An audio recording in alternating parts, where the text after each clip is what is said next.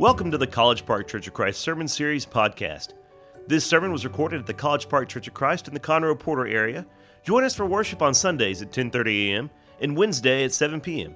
Thanks for studying the Word of God with us.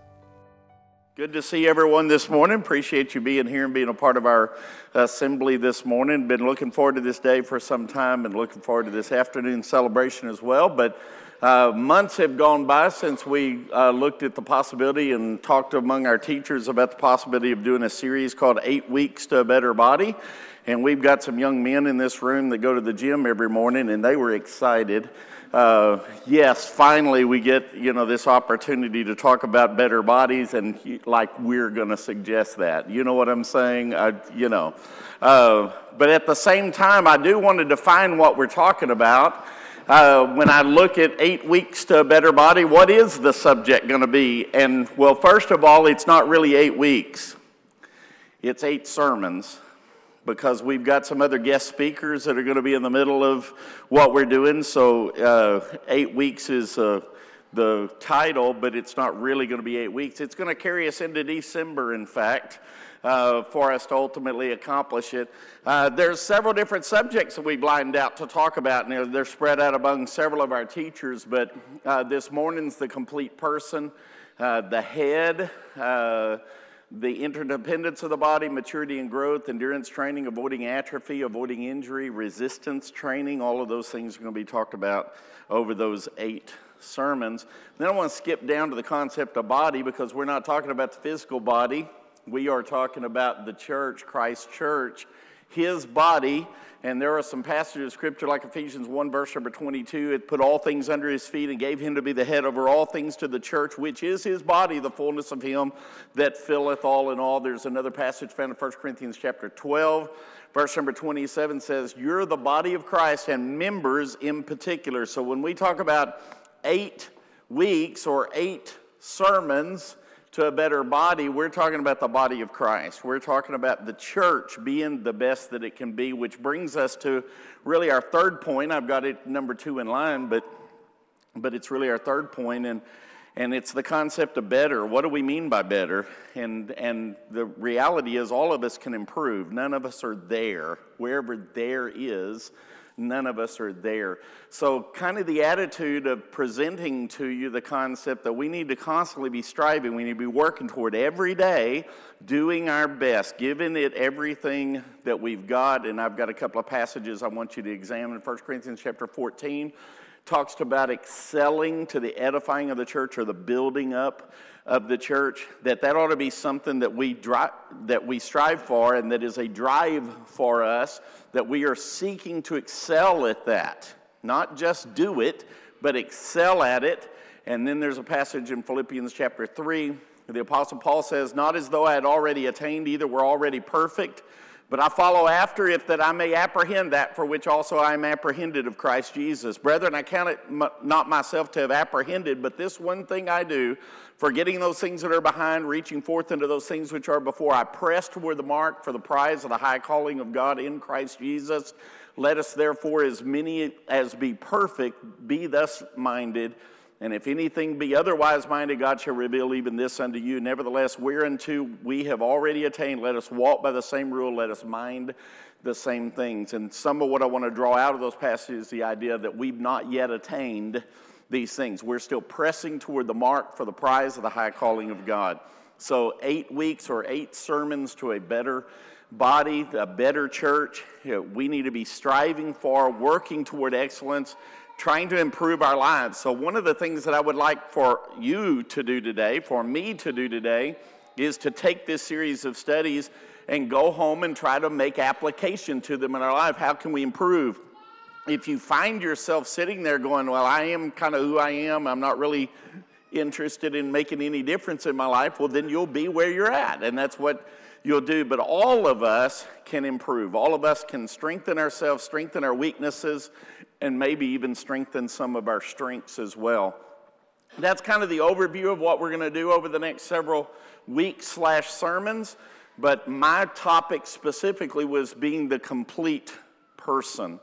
And I'm going to make application of that from the physical side first, that we're made up of several components from a physical standpoint, or from a a human body standpoint.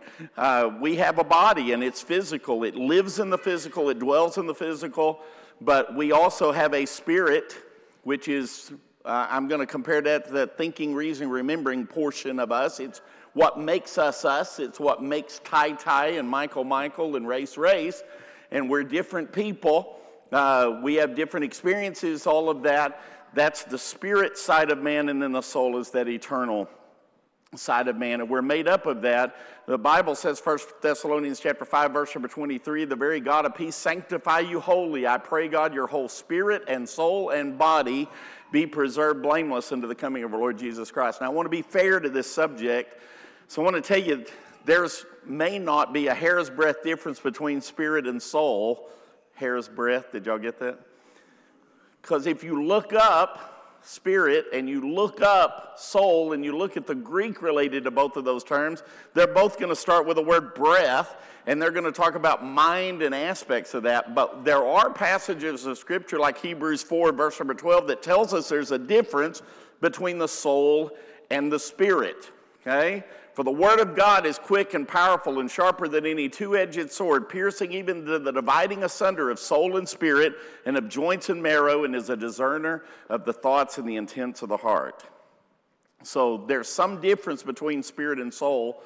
The Bible tells us that at the end of our life, the spirit returns unto God who gave it, but our soul is continuing to be in eternity, and there is one particular school of thought that at some point in time those things are rejoined with a new body, which is the resurrection, when all of that takes place at the resurrection.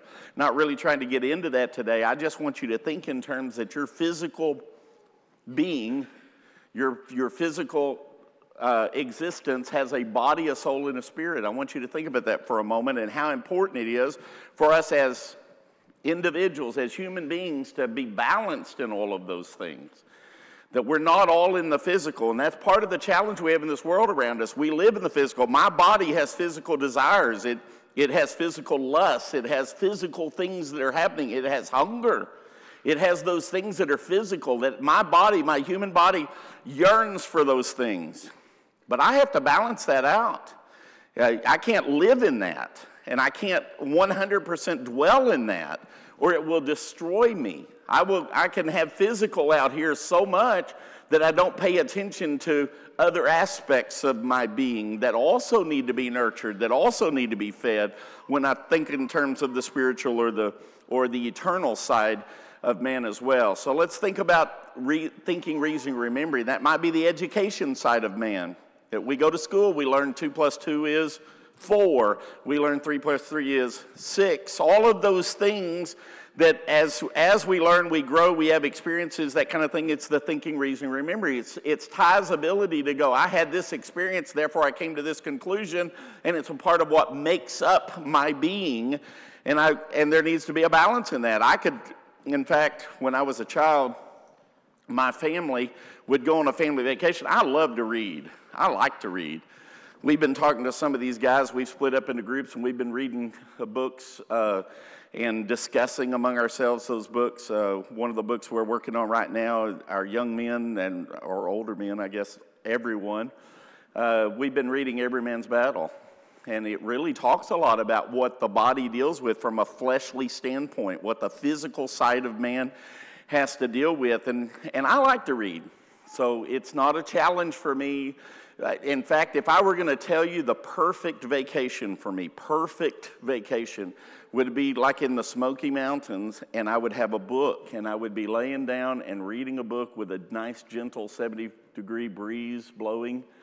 And it would just be like the perfect vacation. I'd never had those, but I'm telling you, it would be perfect. I enjoy that. That's the thinking, reasoning, remembering side of us. There's those things that are I'm trying to learn or trying to grow, and I like to read a lot of different types of writings and things like that. Reading comes easy. It may not come easy for other people, but I started to tell you the story. When I was a child, we took a family vacation. And we were like in the Rocky Mountains of Colorado, and my dad, no telling what he spent for this vacation. And, we're traveling down the road, and we're stopping, and everybody's getting off to see the beautiful canyons or the wonderful mountains or whatever. And I'm still in the back seat of the car reading because I like to read. And finally, Dad actually pulled me aside and he said, "Son, hey, we're on vacation. Part of this experience is seeing these mountains. You get to look at the mountains, put the books away. You get to look at something. You get to experience what it is everybody else is experiencing." One of the things that taught me, and my dad instructed me in that, he was trying to coach me in life, is that you can be so focused on education, you can be so focused on reading, you can be so focused on learning that we forget the physical sometimes, or maybe we forget the spiritual from a standpoint of the soul, the eternal aspect. We can be focused at the most important thing in life is learning some new thing. And Solomon taught us that at the end of the day, it was vanity and vexation of spirit. He said, I went everywhere, tried to learn everything, do everything I could do. And he also said that about the physical. I tried to fulfill every lust that this body could have. And at the end of the day, it was vanity and vexation of spirit. And he came to the very end in Ecclesiastes chapter 12. He said, here's the conclusion of the whole matter. Fear God and keep his commandments. That's the whole duty of man. And you know what he was trying to say was it wasn't wrong to fulfill the physical. It wasn't wrong to get education. None of those things. But all of life has to be put into one word that I tell you as I've grown older has become more and more a word that continues to show up in my vocabulary, and it's the word balance. Trying to find balance in life. And you could probably do that from a spiritual standpoint as well, or the eternal side of man, to the point that you become a religious wacko, or you become a religious fanatic, or something along those lines. And the reality is, all of that has to be balanced out in life. But if I ignored the thinking, reasoning, remembering, and if I ignored the spiritual or the soul, the eternal side of man, and all I did was live in the physical, that would destroy me as well. I can't just live in the physical. I can't just fulfill every desire my body has. I can't fulfill everything that my body wants. I can't eat everything I want to eat.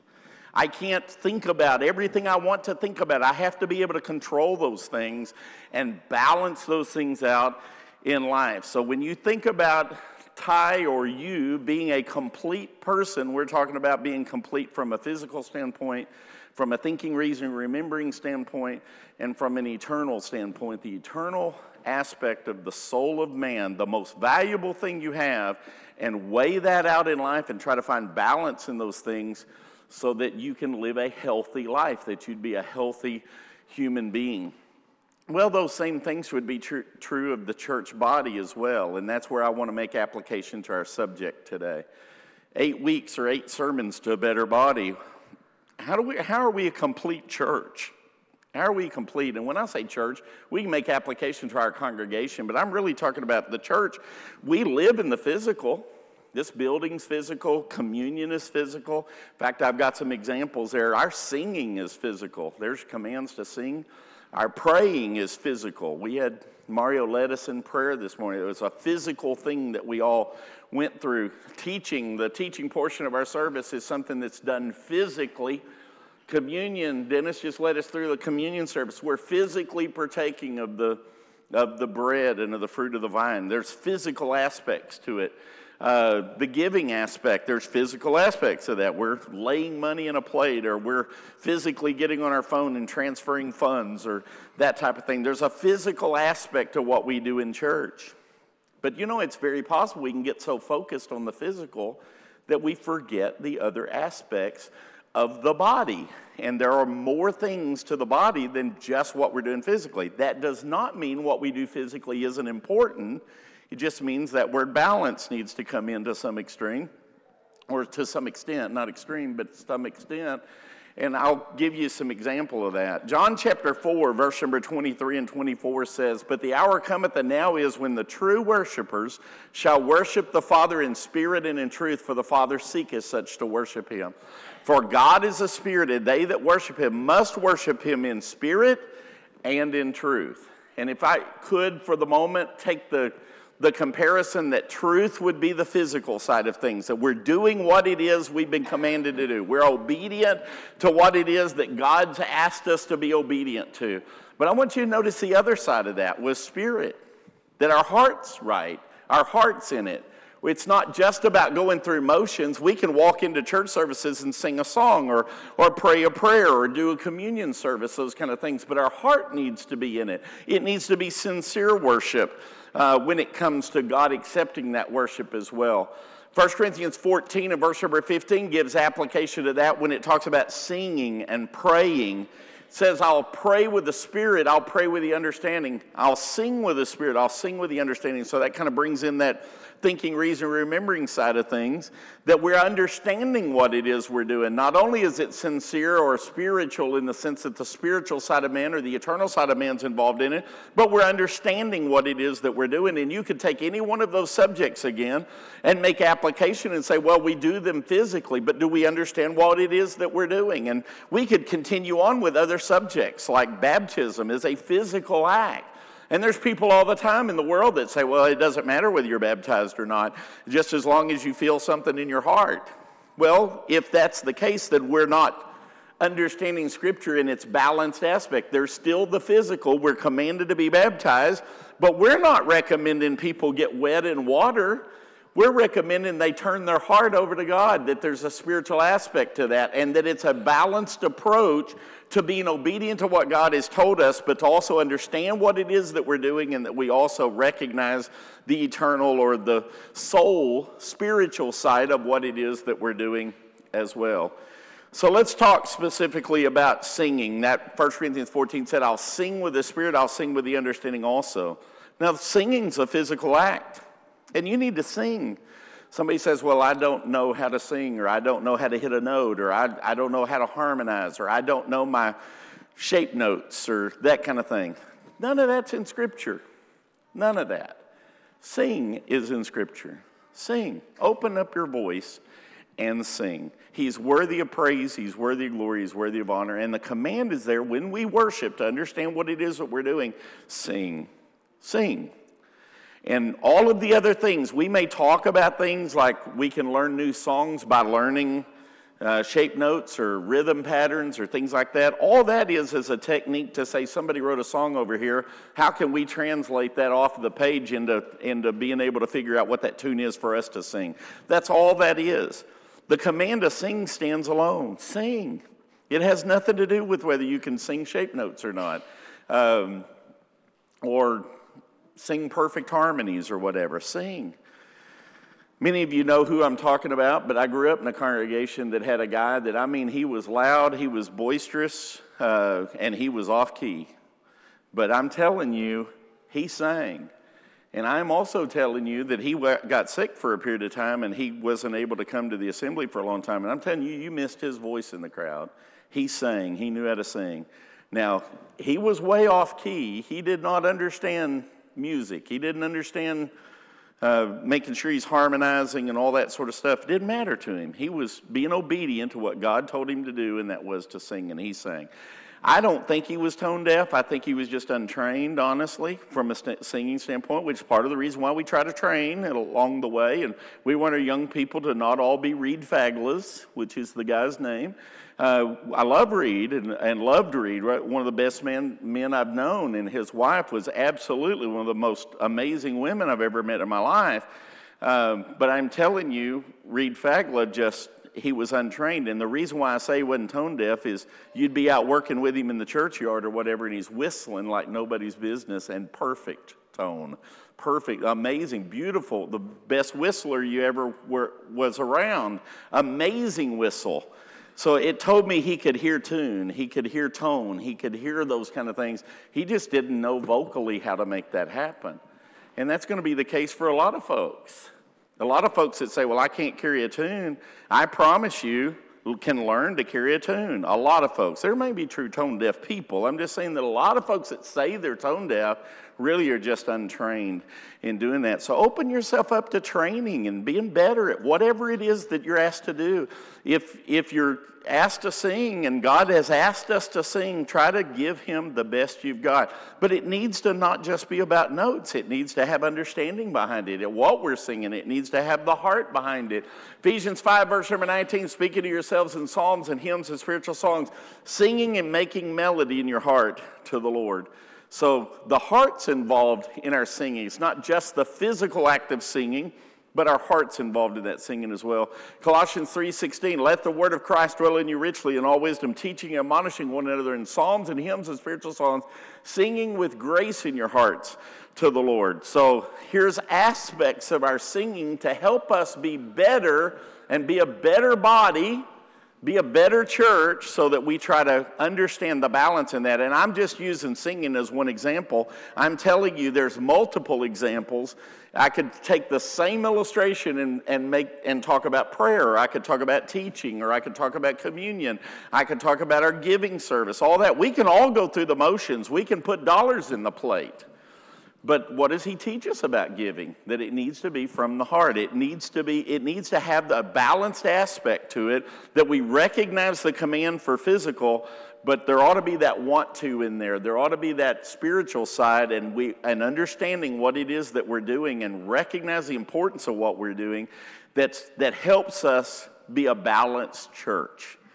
I tell you honestly, it's a struggle for Jerry and I as elders of a congregation that we talk about money. Let's talk about giving for just a moment. We talk about it. We hadn't got to our contribution side of service. Brother Dennis is going to talk about that in a little while. But we don't want to be a church that talks about money all the time, because it's not just all about money all the time. But yet at the same time, is it sometimes about money? The answer is yes.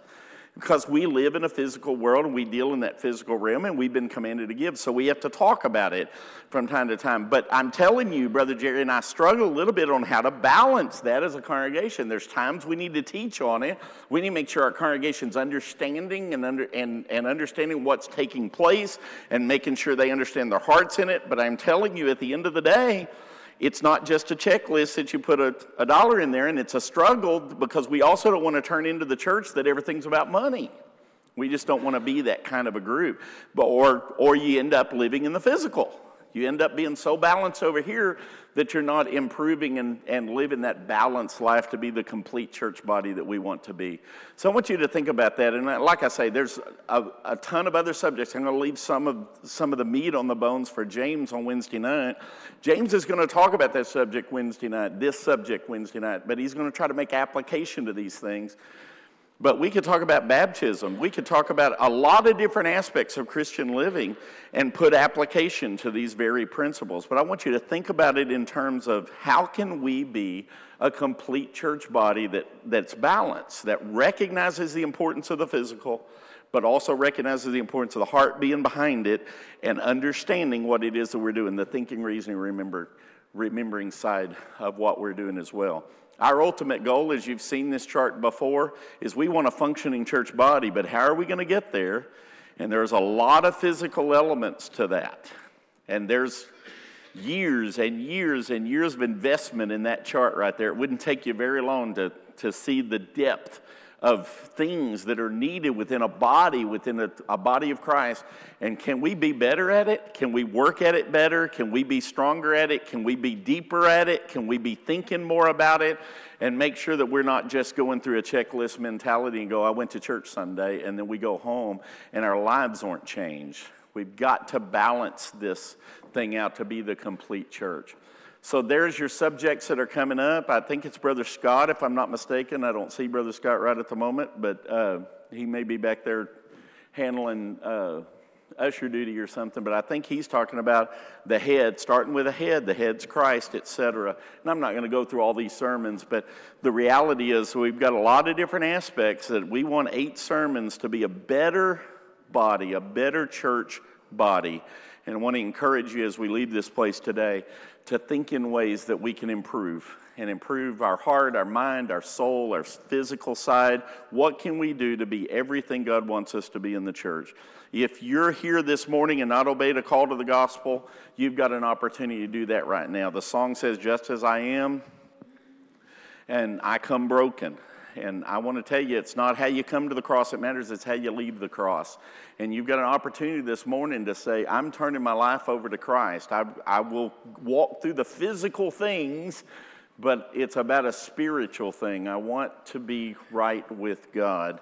And we're going to sing an invitation song. If you're here this morning and you've not obeyed a call to the gospel, take this as an opportunity to respond to that gospel message. Maybe you've done that. Maybe you're a member of the Lord's church, but you found yourself separated from Him. You found yourself at a distance from Him.